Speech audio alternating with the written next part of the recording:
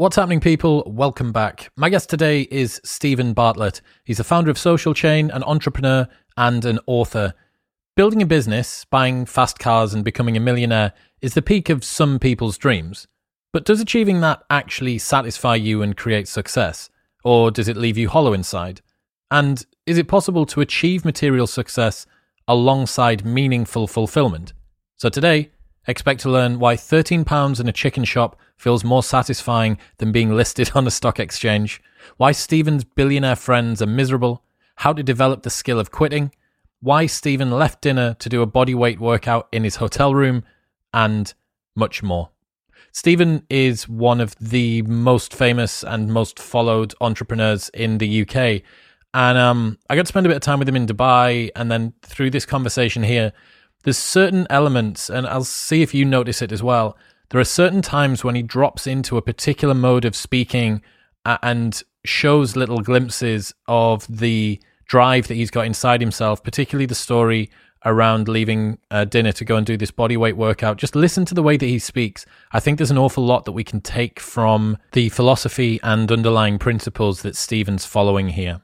In fact, before I get to in other news, if you are new to the channel or if you're a long-time subscriber, press the subscribe button, please. It will take you 2 seconds of your day, and it makes me very happy. And it means that you do not miss any of the amazing episodes that we've got coming up with Dr. Jordan Peterson, one of the world's most sought-after podcast guests and 2 times amazing-selling author, Brian Greene, one of the world's best-selling physicists and a fascinating human who broke the internet on Joe Rogan last week, and Stephen Kotler, one of the world's experts in flow research and peak performance. You do not want to miss these episodes, and if you've not pressed subscribe, then you might do. So go and give it a little tap for me right now. I thank you.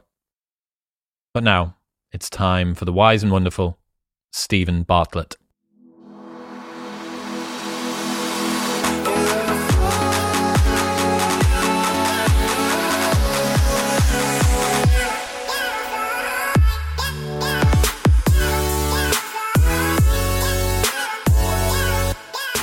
First off, mate, I need to say thank you for dinner, because the last time that we were together, we were overlooking downtown Dubai, and you invited me and a buddy out for a really wonderful evening dinner. But then as you left, I was in the toilet, so I haven't actually got to say goodbye. So thanks for dinner, mate, and also welcome to the show. Thanks for having me. I left abruptly because I had a flight to catch that night, and my suitcases were actually downstairs. So when my PA grabbed me and said, you've got to go now, I quickly scrambled and exited the building. But yeah, thank you. It was good to meet you and catch up with you and such, and I'm excited to be on your podcast today. Yeah, me too, man. So why did you write a book? You've got a lot of stuff online already. Like, why do you need a book as an outlet? You know what?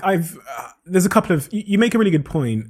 We live in an era of instantaneous feedback, and I'm a connected from birth. I'm part of the connected from birth generation where I've had some form of online connection for my whole life, and things have got even more superficial and ephemeral as I've got older. So you're right, I've got millions of followers online. If I've got a message to communicate, why don't I just do an Instagram story or something which gives me that sort of instant feedback? And I think, in fact, that was paradoxically why I needed to write the book, because of the way that the world is heading and the lack of meaning and how shallow and surface level things are getting. And for me, the book is the antithesis of that. It is depth, it's meaning, it's something you spend 2 years doing, and then once you're done, you still have another year's wait until it's published. And it was a chance to really, there's so many things with books that I came to learn that you don't get with social media as well. One of the real big things, which I think changes the way you create your ideas, is because you don't get instant feedback, or pretty much not a lot of feedback at all. There's no comment section. You write with a certain level of freedom, which is quite rare these days. So I got to go deeper than I've ever gone before.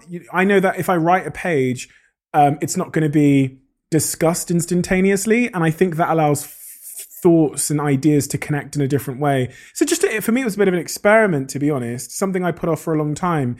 But just to conclude that point, there was one day where I looked at my diary from when I was 18 years old, and in the front page of it, I'd basically written that I wanted to be a happy, sexy millionaire. And I read that when I was 26, and I built this massive business, and I was traveling from one country to another. And that was the moment where I thought I wanted to write the book, because it dawned on me how dumb I was to aim for that and how many other people are.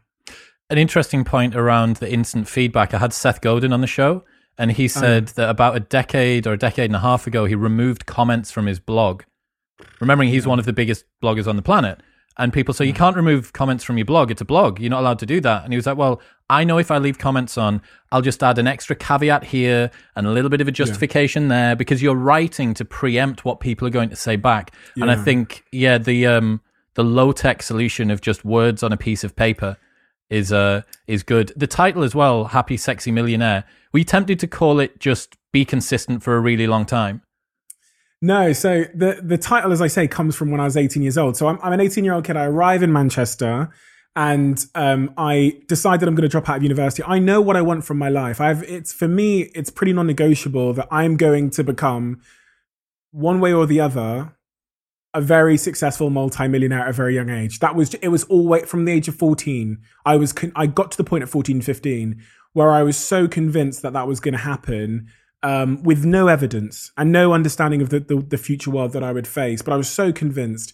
So I arrived in Manchester at 18 years old, realized that this degree wasn't going to give me what I needed to get to where I needed to go, and dropped out, and then wrote in the first page of that diary, which I've posted on Facebook if anyone wants to check it out. I just wrote four goals that I have before I'm 25. A Range Rover Sport was going to be my first car. I was going to make £1 million before I was 25. I was going to work on my body because I was super skinny. And I was going to have a long-term relationship with a girl. 4 very simple life goals. I wanted to be sexy and rich because I thought that would make me happy. And that's where the book starts. Where does that self-belief come from? It's a great question. And I think I'm always super scared of indulging in like hindsight bullshit where you look back and you say, oh, this, and this is why I am the way I am. I think largely like 70% of the time, 80% of the time, we don't know. But if I was to hypothesize logically where belief comes from generally, other beliefs that I have, the answer is clearly evidence, right? Some form of evidence that you have and what you sort of derive from that evidence. And the example that I give, and I think I give this example in my book as well, is I talk about if I was to try and make you believe that I was Allah or Jesus Christ right now, and I held your mother hostage at gunpoint and told you to take that belief on, the only way I'm going to release your mother from gunpoint is if you start to believe that I'm Jesus Christ, right? You couldn't believe it. You couldn't genuinely believe it, even if everything was on the line. And so I used to think about that and so, okay, well, if we don't actually choose our beliefs, we choose our faith, right? We can have faith in something or somebody, but we don't actually choose our belief. Where are they coming from? That in that same analogy, if I take this bottle here full of water and I turn it into wine and then I start levitating, your belief might start to change as it relates to me being, a deity or something. And so you take that back and you say, okay, so if our beliefs are based on some kind of evidence we have and what we derive from that, maybe our self-belief is too. Maybe we're compounding a set of personal case studies in our life that are telling us that we are capable of something or that we're not. And it tends to be the case that from the things that I've read anyway, that the positive case studies upwards are slower. So I do one thing. I speak on stage in front of 10 people. I'm like, okay. And then I can do 15 the next day. But when it compounds downwards against you, when your self-belief or any belief compounds downwards, it's rapid. You go on stage and speak in front of 10 people. They heckle you. You forget your words. Trying to get back to that stage again it's tough.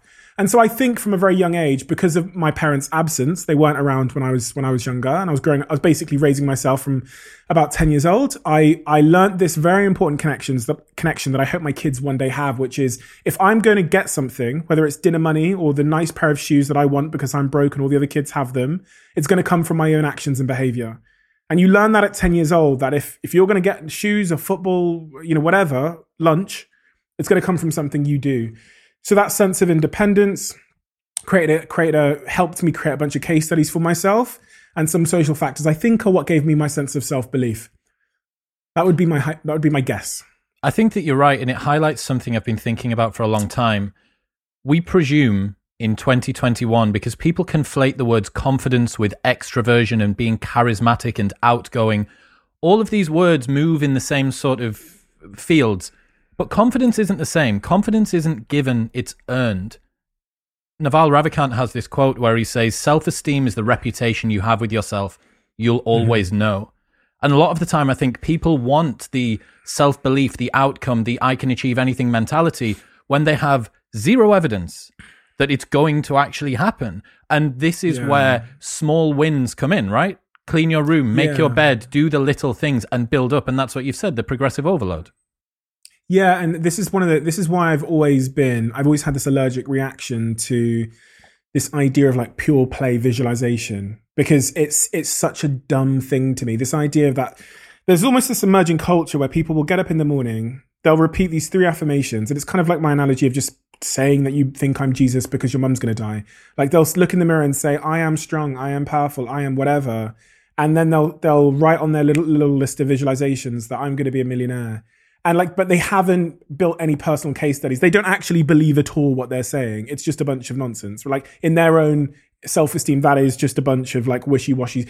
The difference is at 18 years old, I believed I was capable. And I used to say to people at the time, I was like, if you tell me that I have to go to Mars this week, my brain defaults to like find out how to make it happen, not it's not possible or why won't it happen? And for some, I had that because of a set of case studies that preceded that moment. And some people don't. And this is why, I'm quite against the whole secret lifestyle that some people live, where it's all about visualization and not enough about, small compounding efforts in the right direction. Yeah. We're in the same page there. What does the things that invalidated you when you were younger or the things which will validate you when you're older mean? Yeah, so I think the quote from the book is, the things that invalidated you when you're younger will be the things you seek validation from when you're older. And you could that can be anything, right? So for me, imagine this.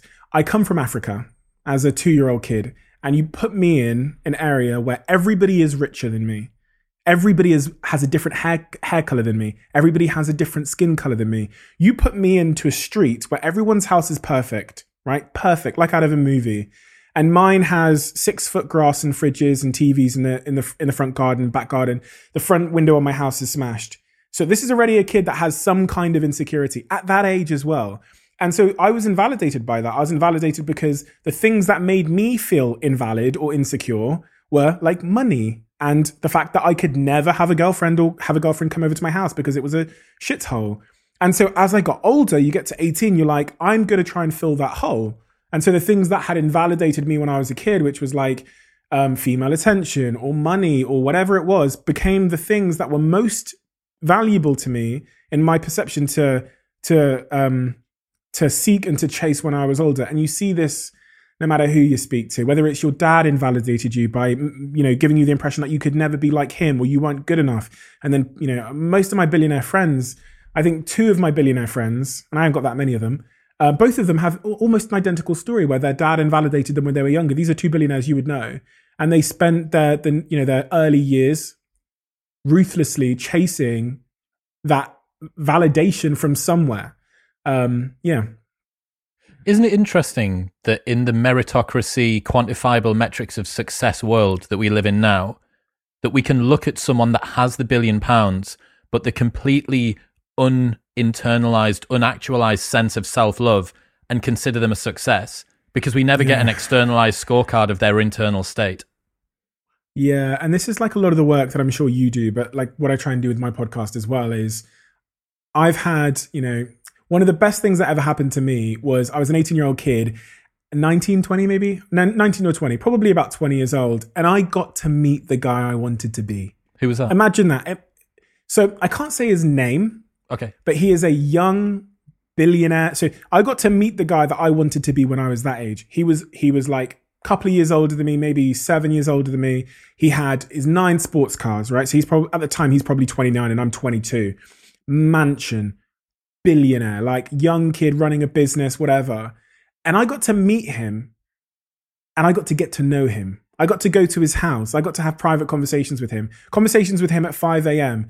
And I got to go around his house and look at all of the things that I thought I wanted from my life. That's probably the most important experience I ever had.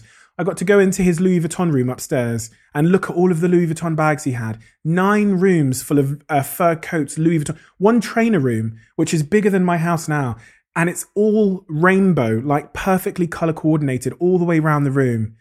And then I got to go downstairs and speak to the guy for hours, and he became a friend. He's been my friend for about 5 or 6 years. And miserable.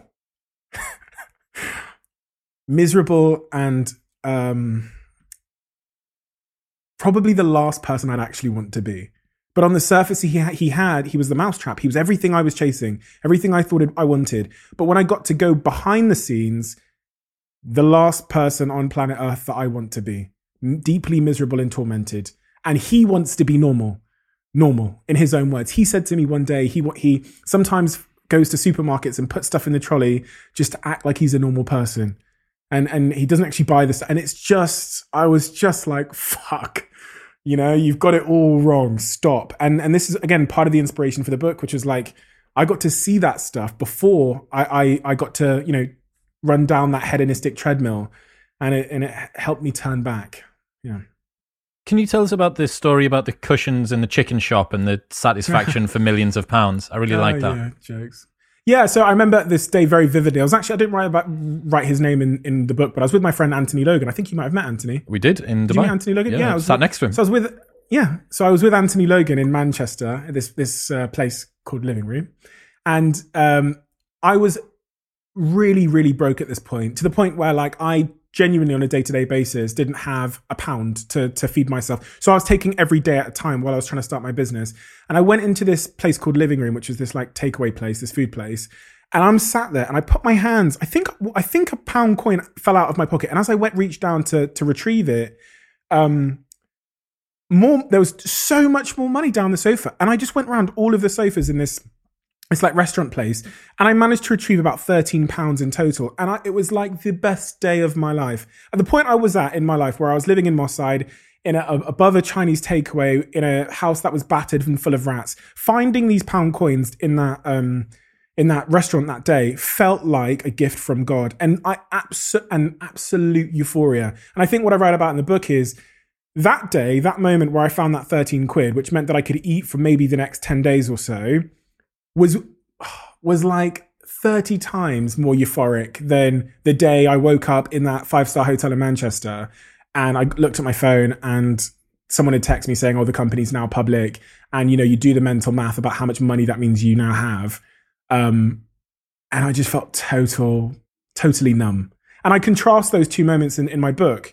And this is where I kind of start to introduce the idea of like, bring the Stoic philosophy into play and why those and contrast and why those moments felt so different. The day that I became, a multi-millionaire versus the day that I found £13 in a chicken shop, were two completely different days. One was euphoria and one was anticlimax. It's actually when you expect something to be a certain way, when you expect it to be euphoric and it's not, it actually becomes a negative, which is interesting. So and this is the whole idea of like, this is a general principle about expectation and reality. Like the difference between what you expect and what you get is your level of satisfaction. And in that moment, I've always expected that day where I became a multimillionaire to be confetti and marching bands and euphoria. So when it wasn't, and when it came in below my expectation, it was actually a big negative. Yeah, until I did some mind games. Can we sink into that time? How do you get yourself to a place where you can leave your company? This is, as you say, a young kid who's never really had money, who's never really had quantifiable metrics of success. A lot of people would struggle to give up the good for the great. Is quitting a skill in that way? Yeah, quitting is definitely a skill and it's really underrated. I think, people spend a ton of time. Words are really shitty. This is one thing that I really came to learn in my book is most of the time, when we try and answer difficult life questions, we get trapped in words. And like, I love you. Do you love them? Is this your passion? We forget that these are actually human words that some other guy made and attached some definition to that they felt or they were trying to describe in their life at that time. And so it's like crazy. As I'm writing this book, I'm trying to answer these questions. And then like most of the time, the question is answered by questioning the question, something we just never do. We accept words, right? And to get to your point about quitting, one of the things we hear in society, which has really held people back, a set of words, is that like quitting is for losers, right? Quitting is seen as this really, really bad thing. You just prevail. But But then they glamorize starting, and starting is seen as this, amazing, to be admired adventure that people go on, whether it's starting a business or a hobby or whatever. But the crazy thing is, the often unappreciated but very important necessary thing you do before you start something else is you quit something. And quitting and starting go hand in hand, right? In all facets of our life. Like a monkey swinging through the jungle in Costa Rica, they have to let go of the last branch in order to grab the next. Quitting in itself is just as much of a skill as knowing when and what to start. And in my life, quitting decisions have quite literally defined me. Quitting school, quitting university, quitting my first company, Wallpark, where I'd still be now trying to make it work. Quitting Social Chain more recently. And I see quitting as a skill. In the book, I talk about this quitting framework I've devised, which will hopefully give people a bit of a guardrail, or sort of a bit of a flow chart to consider when they're deciding to quit something. I've quit effortlessly my whole life, and I've never known why. I've never known why quitting has always been so easy for me. But when I got time to write out what my brain is doing, it started to make very logical sense. I'm very, very logical in the way that I think, and quitting has always been easy. So I presumed it was some kind of logical flow chart. And that's what what's the process? So if you're thinking about quitting something, whether it's a relationship or a job or whatever, and I wish I had my book in front of me, because it is quite an extensive. Oh, I do. You're actually leaning on it. This is like a. We're going to drop down by about an inch and a half. Get the book out. Okay. And then we've got one here. Fine. So I want to run you through this because I actually think it's really important. And nobody's ever given me this before in my life in terms of like a framework for deciding when to quit something. And it's also something that I would love to debate with people, because I was alone in a jungle when I wrote this. And here we go. So the chapter is called I Quit My Job, and it's chapter 11 in my book. And I've drawn this very useful little flow chart you can see here. So the first question is, are you thinking about quitting something? Right? And that's either yes or no. If the answer is no, why are you looking at the fucking flow chart? If the answer is yes, go to the next chapter, innit?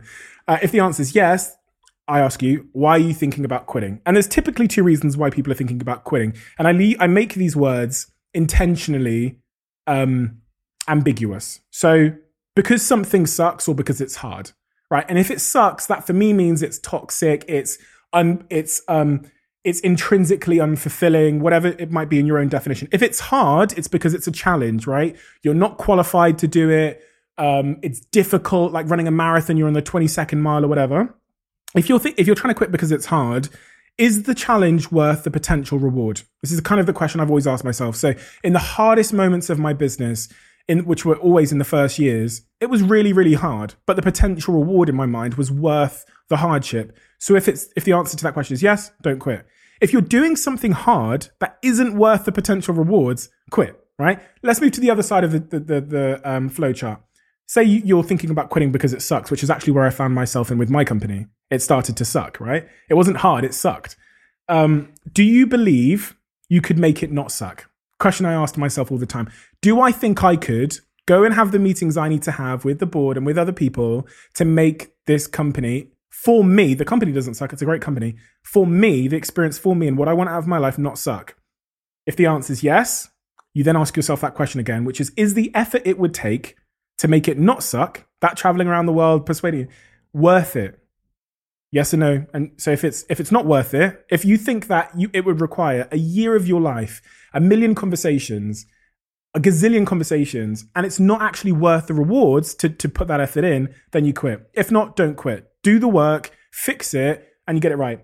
However, I got to the point where I thought that the effort it was required to make the experience for me not suck anymore wasn't actually any worth the rewards anymore. I was an 18-year-old kid that started, I started that business at 21. Started the business at 21, got really diluted. As you get diluted as a young guy, you give up control. You can't take back, shareholder control. The business had got bigger. I didn't have the control I wanted to have over the top level things. And I also owned a small piece of the company by this point. And so you have those two factors there where it's going to take a lot of effort to change it, but the rewards on offer for you as an entrepreneur aren't actually that great anymore. So this led me to this part on the flow chart where I was thinking about quitting. I didn't believe that anymore that I could make it not suck. And the effort to make it not suck wasn't going to be worth it. So I ended up quitting. And this is a framework you can basically use for everything, I think. It's simplified enough for you to, make it work for you and to make sense for you and hopefully for the reader as well. Having just come out of Social Chain, how did you decide what you were going to do next? It's a really good point. I went off to the jungle in Costa Rica to spend some time alone with my thoughts, which is actually when I started writing the book. And I think it's chapter 10 or something in the book, 10 or 11, where I start thinking about that. And I realized that the tempting thing to do is just to go and do the same thing again. But there's a number of problems with that. One of the things that I discuss in the book that makes humans intrinsically motivated is challenge. And the challenge of doing the same thing again, when you're the type of person that I am, is not very challenging, to say the least, right? And the next thing that played on my mind was why I would go and do the next thing again. And it's because of comfort. It's because I have this label that's been given to me by society and by my past and by my accomplishments, which is social media CEO. And there's this temptation to then spend the next 10 years of my life living out those labels, right? To think that's who I am and to play follow the implicit instructions of those labels.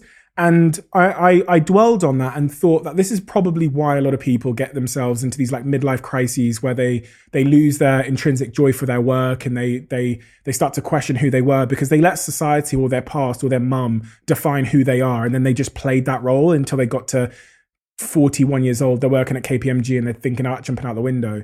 And so I thought the most intrinsically rewarding way I could probably live my life was to resist my labels and to go back to these, because labels as well, they're just a bunch of really unhelpful words that we give ourselves to make ourselves make sense. So I thought, go back to the fundamentals. What am I, right? Who am I? I'm a guy with a bunch of skills that loves so many things. I don't have one singular passion. I have tons of passions. I like music and playing with my dog and my niece, and I like art, and I like video games and FIFA and football and business. I didn't like social media. Like I didn't come out of the womb. My passion wasn't social media. Social media didn't exist when I came out of the womb. So how could that be my innate passion anyway? But there's principles about that job and that I did like. I liked working with teams. I liked having a big ambition. I liked the challenge. I liked storytelling. And these are things that can apply to any industry. So I resisted my labels. And over the since I've left, about 9 months, I think it's been now, 6 or 9 months, somewhere in that region, I've just resisted my labels. I wrote a book. I've learned to DJ. I've got a big theatrical show that I've sold out in Manchester, written and directed by me. The music's done by me. I've been working in one of the biggest biotech companies in the world, in the mental health space for the last 6 months. A $3 billion biotech company. I've been working at Huel, which is the fastest growing, it was the fastest growing e-commerce company internationally in the UK. I'm on the board there. I'm about to accept another board role at one of the fastest growing companies in a completely different industry, in the beauty industry. And why the fuck not? I thought to myself that this is how I would behave if I truly resisted my labels.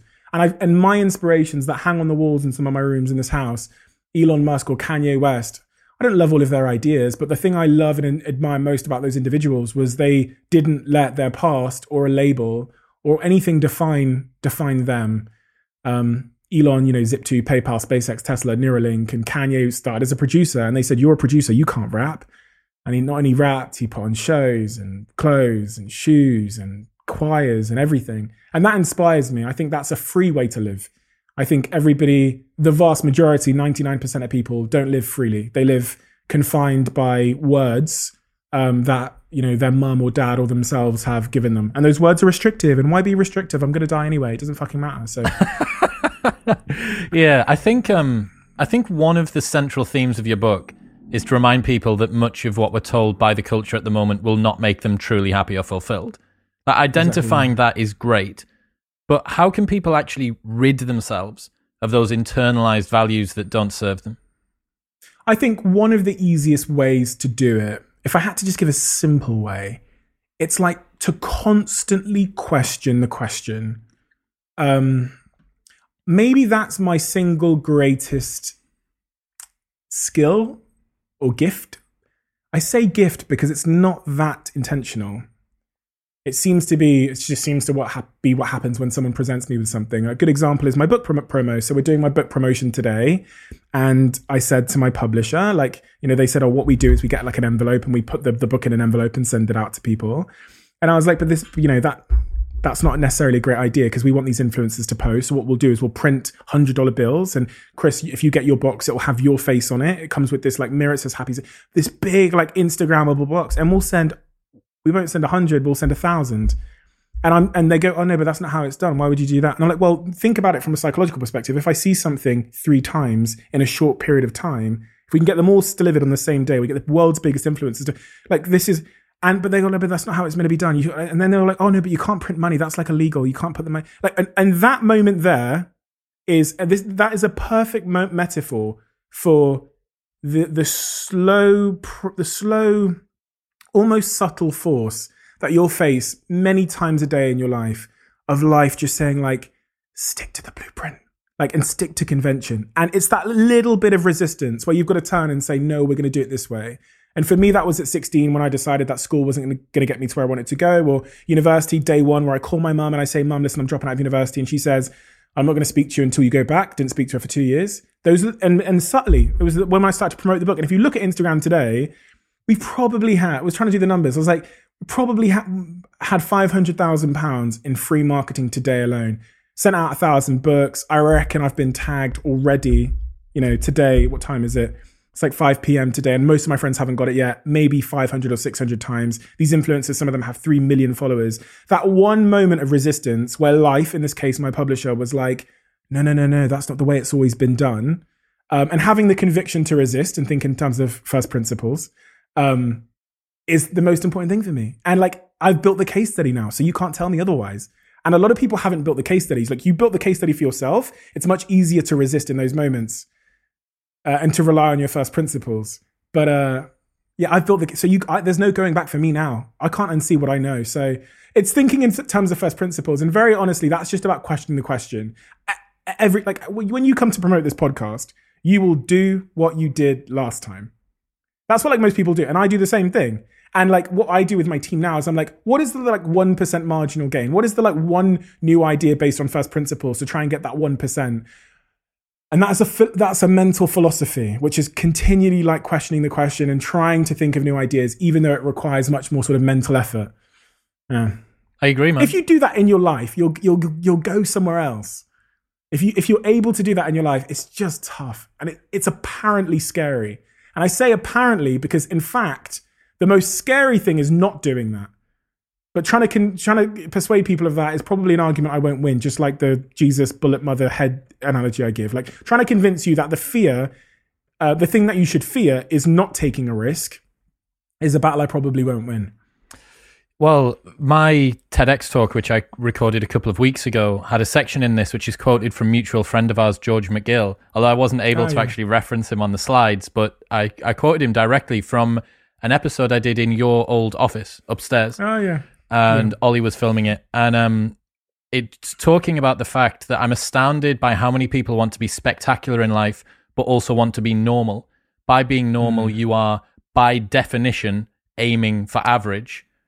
You regress to the mean by doing what everyone else does. By doing what everyone else does, you get what everyone else has got. Normal people get normal results. Weird people get weird results. You call it questioning the question. I call it assessing assumptions. Like we all have assumptions about the world, about how things should be done, about the way that we're supposed to release a book, the way that we're supposed to release a podcast, construct a conversation, all of these things. But when you assess your assumptions, and its first principles is now the sort of buzzword of the last few years, popularized by Shane Parrish and Elon Musk. But what I find interesting about what you just said there is that it's innate, because what a lot of people want, it may have been not innate, but it may have been developed, but that it's something that's built into your source code. Because there are people who struggle to rebel, and there are people who find rebelling a little bit easier. Yeah.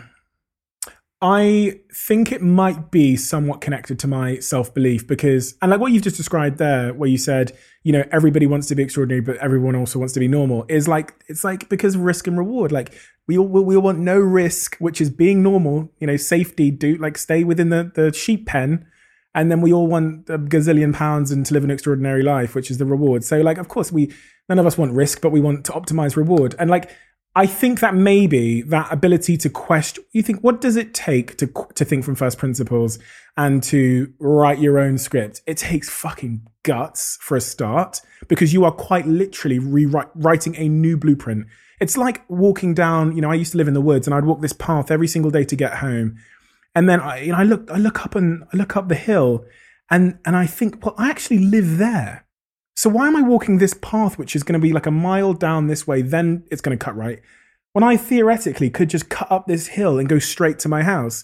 And this is like a metaphor for life again. It's like, well, but this is the path, and there might be snakes there, and there's not like a carved out, smooth, way for you to walk. And so what does it take to go up there? It takes like a sense of adventure. Where does that come from? That comes from probably nurture. It takes some self-belief. It takes the conviction and the confidence to be wrong, which again probably comes from self-esteem, right? Because if I walk up this path and I get up there and everyone laughs at me and says, well, there's a big fence, you fucked up. That takes a certain sense of self-esteem. People don't want to risk their self-esteem, especially when they have a weak self-esteem. So maybe it's more nurture than I think. But what I'm saying is now it feels innate. I can't pretend that and I don't choose it on a daily basis. Like the argument with my publisher, it felt like that was the right thing. And I was fighting for what I knew was right. I didn't sit back and think, okay, let's think first principles here, and then start like writing out on a piece of paper. That's what I mean by it feels almost innate now. It's so second nature to me to question the question and to not accept questions when they're asked. And the one I talk about in the book, I think there's a chapter on it. I say I think because sometimes I'm not sure if it's a chapter or just a section. Which is, no, it is a chapter. It says, Mum, stop asking me about love. And it's like you come home and your mum says, oh, you're dating Melanie, are you? Yeah.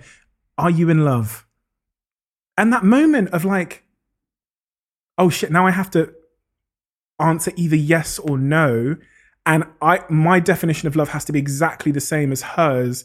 And if it's no, then fuck, what's wrong? Right, but if it's but if it's yes, then that means I'm getting married, and the unnecessary pressure to like slide into one of these binary boxes doesn't help my relationship with my girlfriend. Do you know what I mean? So why do we fuck around with these questions when they're like really unhelpful? And that's another thing I uncover in the book, which is like how invalid so many of the questions we ask ourselves are. I think I say in the book as the example, what number is blue? And it's a perfectly reasonable question because you know what numbers are and you know what blue is. So what number is blue? And it's the same thing. Are you in love? Is this your passion? You know what you are. You know what passion is. So are you, just because you can just because you can ask a question doesn't mean it's valid or worth answering or worth stressing over or worth overthinking over. And like 70% of the young kids in my DMs are messaging me because they're imprisoned by a question that society's trying to make them answer. Steve, I'm 22 and I haven't found my passion. And they're like, some of them are like verging on suicidal because of these questions. Genuinely. You look like I'm like, bro, fuck, I don't know what my fucking passion is either. Just like stop asking yourself shitty questions and like follow your joy and do more of the stuff you like and less of the stuff you don't like. And that kind of foundational thinking and not this sort of binary jump in this box thinking is freeing again. And it lets you live a more, peaceful life. If people shouldn't be trying to find their passion, what's a better question that they should be asking themselves? So the problem with the word passion is it's inherently binary. It's like inherently too binary, but it also comes with a definition that you don't actually know, right? So like a good example is like the word like love or passion. Like I love my dog. I love Marmite. I love my girlfriend. I love my mum. Lamborghinis. I love, love, love, love, love. We spray this word around so like ubiquitously that we don't actually know what it really means. And it means different things apparently in different situations. And so if someone comes to you and says, do you love Jenny? And you think, well, fucking like, oh God, I don't know what you mean. I have to understand your definition of that to understand if I can fit in the box you've just asked me to jump in. With the passion question, I tend to ask myself in my life, it's like, am I enjoying this? You could ask yourself, am I happy? do I feel good? These are like more foundational questions, which are subjective, and it doesn't require me to know your definition of the words and then to fit into it in a binary way. That's probably what I ask myself in my life, which is like, does this feel good? And as it relates to my time at Social Chain, in the end, it didn't feel good anymore. And as I say in my quitting framework, I didn't think I could change it. And even if I could change it, I didn't think it would be worth it. So super easy decision. Not brave, not courageous. Brave to stay. Imagine something not feeling good. You don't think you can change it, and you think you might be able to change it, but the rewards of changing it aren't worth it, and you stay. That takes courage. I don't have courage. Like, people say this when I dropped out of university. Oh, you're so brave. No. Brave would have been staying in a situation I hated and toughing it out. That's courage. You know what I mean? So again, this is the war of words and how it ruins people's lives. I get it. I think the main thing that I learned from 1984, reading that, is the volume of your vocabulary and the accuracy of the words that you use directly influences the quality of your thoughts. And what you're relating to here is that any word is just a nearest approximation for a notion that you have in your head. All of the things, the emotions, the concepts that you're trying to convey, you find the nearest possible term linguistically, apply it to that, and then try and get across something which is subtly slightly different. We all, Schadenfreude, German has some wonderful words that we don't have. And this is one of the interesting things about hearing them, because you go, oh, that's almost like a thing that I didn't know. It's like a thing that didn't exist until there was a word for it. Mm-hmm. And this is exactly what Elon talks about with Neuralink as well, and why he talks about the loss in communication, but also how, if in terms of like computers and the bandwidth they have versus like our vocabulary, I think it's the same thing. The most foundational vocabulary I have, if you were to call it a vocabulary, is like how I feel and my sensory experience. And then you're right, I try and communicate it with another person using these words that we've all agreed mean something, but you've experienced one thing, I've experienced it, and we've said that the word is love. Is that the same thing? And there's loss in translation there, and that's why I try and take it back to foundational things, which is like, how do you feel? Because maybe that's your first language, and maybe it's the language which is easiest to articulate for most people. Like, we're quite good at understanding how we feel, but these societal, Instagram, movie, magazine inspired words like bay and love and passion, these ones are confusing for me, and there's a greater loss in translation when they come with all this baggage, and especially when they're really important words like love and passion. These are the most important decisions we make in our life, and we've distilled it to 4 letters, and we all have to say yes or no. This is a risky fucking game to play, and that's why I wrote the chapter in my book about like, Mum, stop asking me about love, because I'm like, this is a dangerous and risky, a useless question to ask me. Talking about Instagram, how is following Kylie Jenner a type of self-harm? Yeah, this is something that I thought about a lot in the book, because I've got a lot of Instagram friends, a lot of girls that are Instagram influencers that I've known for a long time, and they seem to have a 5x greater prevalence of mental health disorders. I've always wondered why that was. Then I spoke to Johanna Hari, the famous author of Lost Connections, and after reading his book and having him on my podcast, he talked about the 9 real reasons why people are getting depressed and anxious. And it started to make a bit more sense to me. And then I went and did my own reading and studying for my book. And a lot of what I was looking at is how our mind works and how it makes its decisions, and how it makes these split comparison oriented decisions that we needed to make in order to survive. 10,000 years ago, when a lion's running at you, you think, okay, fucking run. Or when something happens and you can't over process or turn to, deep logical thought to find answers, you have to make split decisions. We see it today. The studies show that if you present someone with 3 steaks on a menu, one's really expensive, one's middle, and one's cheap, they'll think the top one's too bougie, the bottom one's a shit steak, and the middle one's probably the one, so they'll pick the middle one. If in a TV shop they give you 3 TVs on a wall, and there's, the top one's super expensive, the same thing, they'll pick the middle one. And even in more other ways, that this thing I write about in the book where they did a study, they said, would you be willing to drive, I think it's an hour to save £10 on a £200 jacket, or an hour to save £10 on a £10 jacket? It's an hour and you're saving £10. But the way people make that decision is totally different. They think, well, I'd rather drive the hour to save £10 on a £20 jacket.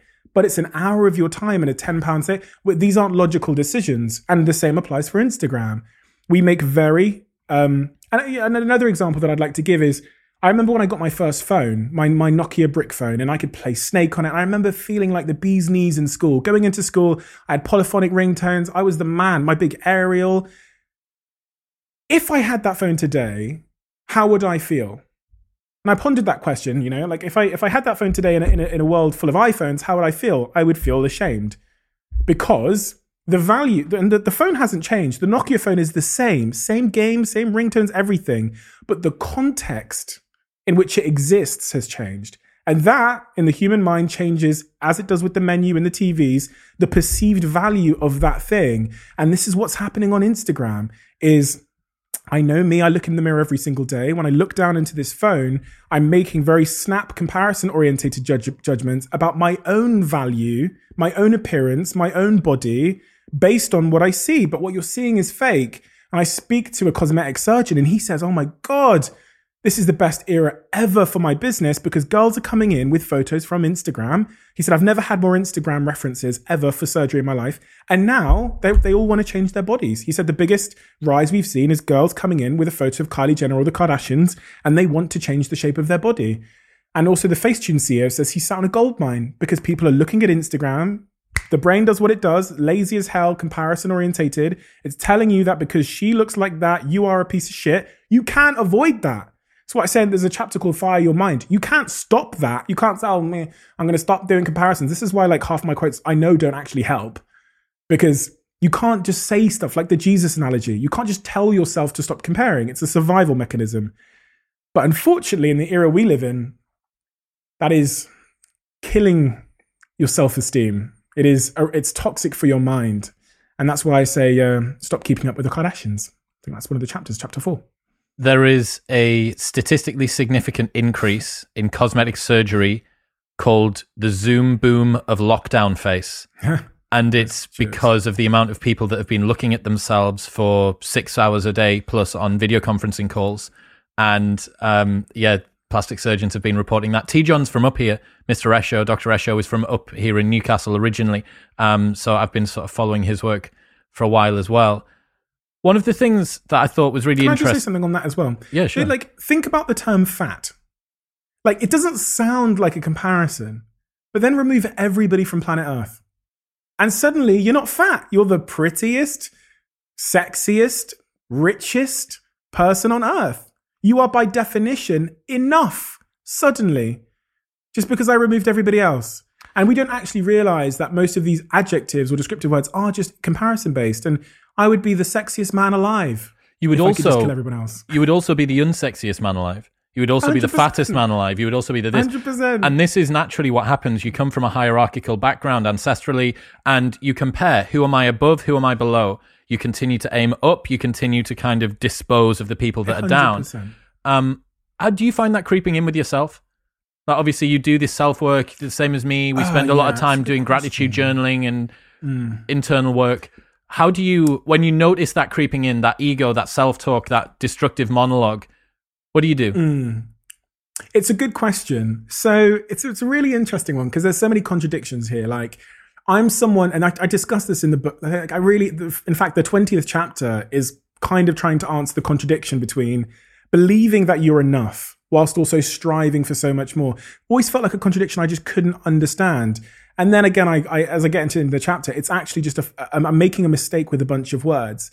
Enough sounds like, this idea that I wasn't enough sounds like some kind of like internal measure of my self-worth that came from somewhere. And the truth is it came from my perception of the outside world and external validation. I thought that when I was broke, I was less than.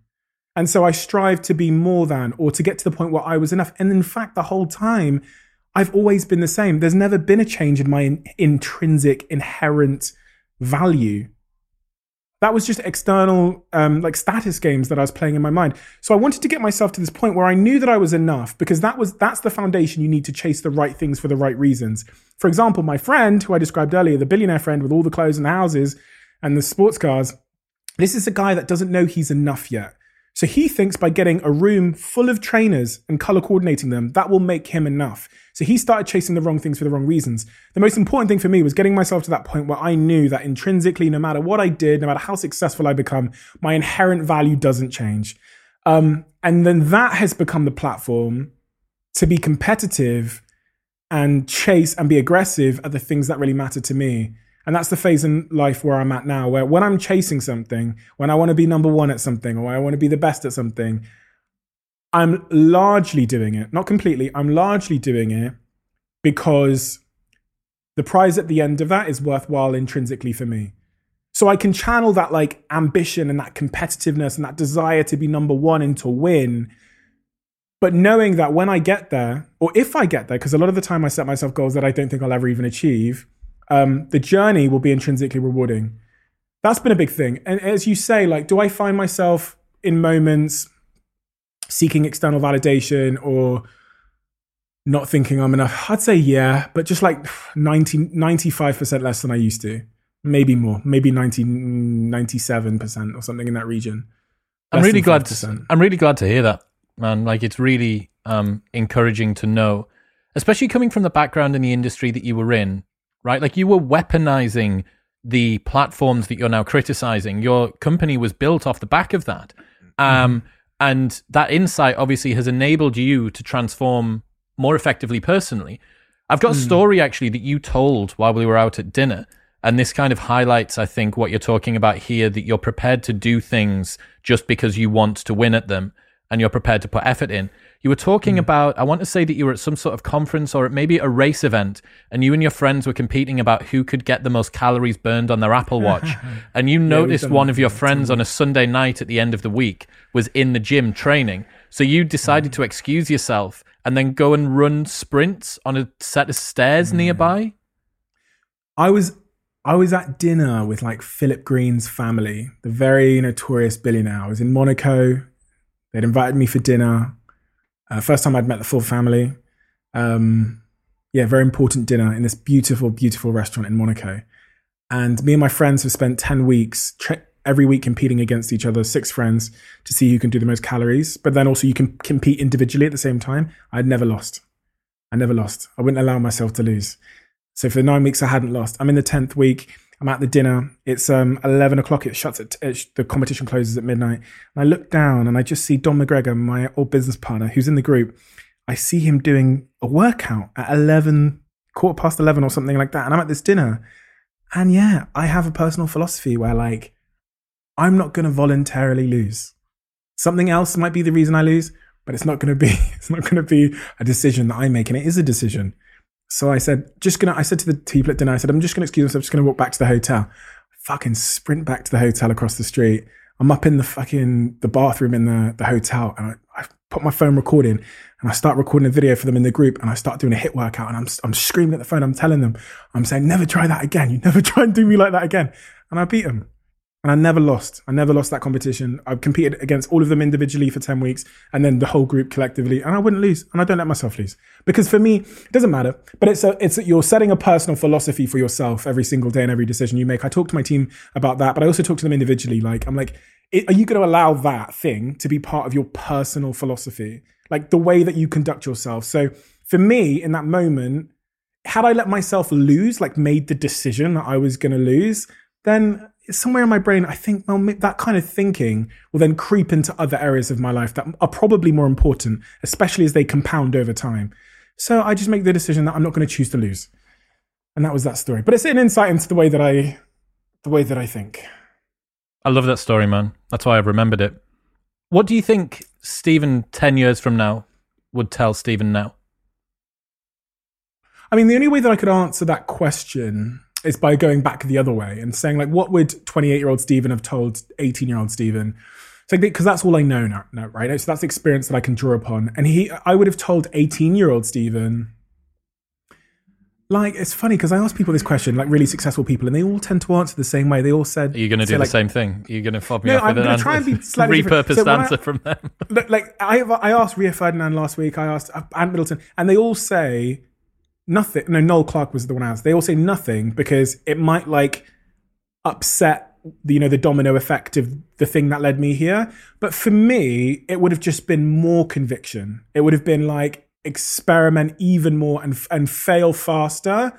I think, I'm 28 now. I think I could have got to where I am now by probably about 26, 25, 24 if I just failed faster, had more conviction. And then the other thing is focus. So, and it's almost like a bit of a paradox for me it's almost a bit of a contradiction for me to say to experiment more, but to focus, right? But when you choose your experiments, you double down and you move fast and hard and aggressively in that direction. And the worst possible case scenario is doing loads of experiments, but with low focus, right? So now in the phase of my life that I'm in, every experiment I do, I pick more selectively and I apply more focus, whether that's in my business, my personal brand, my podcast, whatever it is, my book. And that's the point of conviction. I think it will get me there faster. It will allow me to achieve more, and it will accelerate my personal development and bring the day where I'm my best version of myself one step closer. Although that day will never arrive. It's always going to keep moving away. Man, thank you so much. It's been long overdue catch up since we were last together in Dubai. Thank you, bro. You're killing it, and I love what you stand for. It's such a powerful podcast that you have, and I think you're getting the credit that you deserve for the content you produce. And it doesn't take long for, I think, someone that's making great stuff. There's a bit of a lag on it sometimes to get the credit they deserve for what they're producing. And your consistency is inspiring as well, because that's the thing that I think sort of comes before great success. Is just someone that shows up every day and just, follows, does something that they love. So if I could bet, if you were a stock and I could invest, I would invest. Thank you, man. Yeah. Thank you very much. Yeah, my dad used to say form is temporary, but class is permanent. And I've always held that with me. Happy Sexy Millionaire will be linked in the show notes below. Usually when I talk about the book, I like pick it up like this, but it's currently at the Royal Mail depot for me to go and collect. So I'm going to do that before it closes. Yeah, what a bastard. So I'm going to go and collect it. But man, congratulations. Really well done. Seeing someone who's young from the UK swimming in the circles that you do, and personally for me as well, utilizing a team the way that you do. Personal branding team, small, focused. It's really inspiring in the right form of the word, right? It's somebody who's grinding through the operations, who's being very open and transparent about the things that they do and about their failures.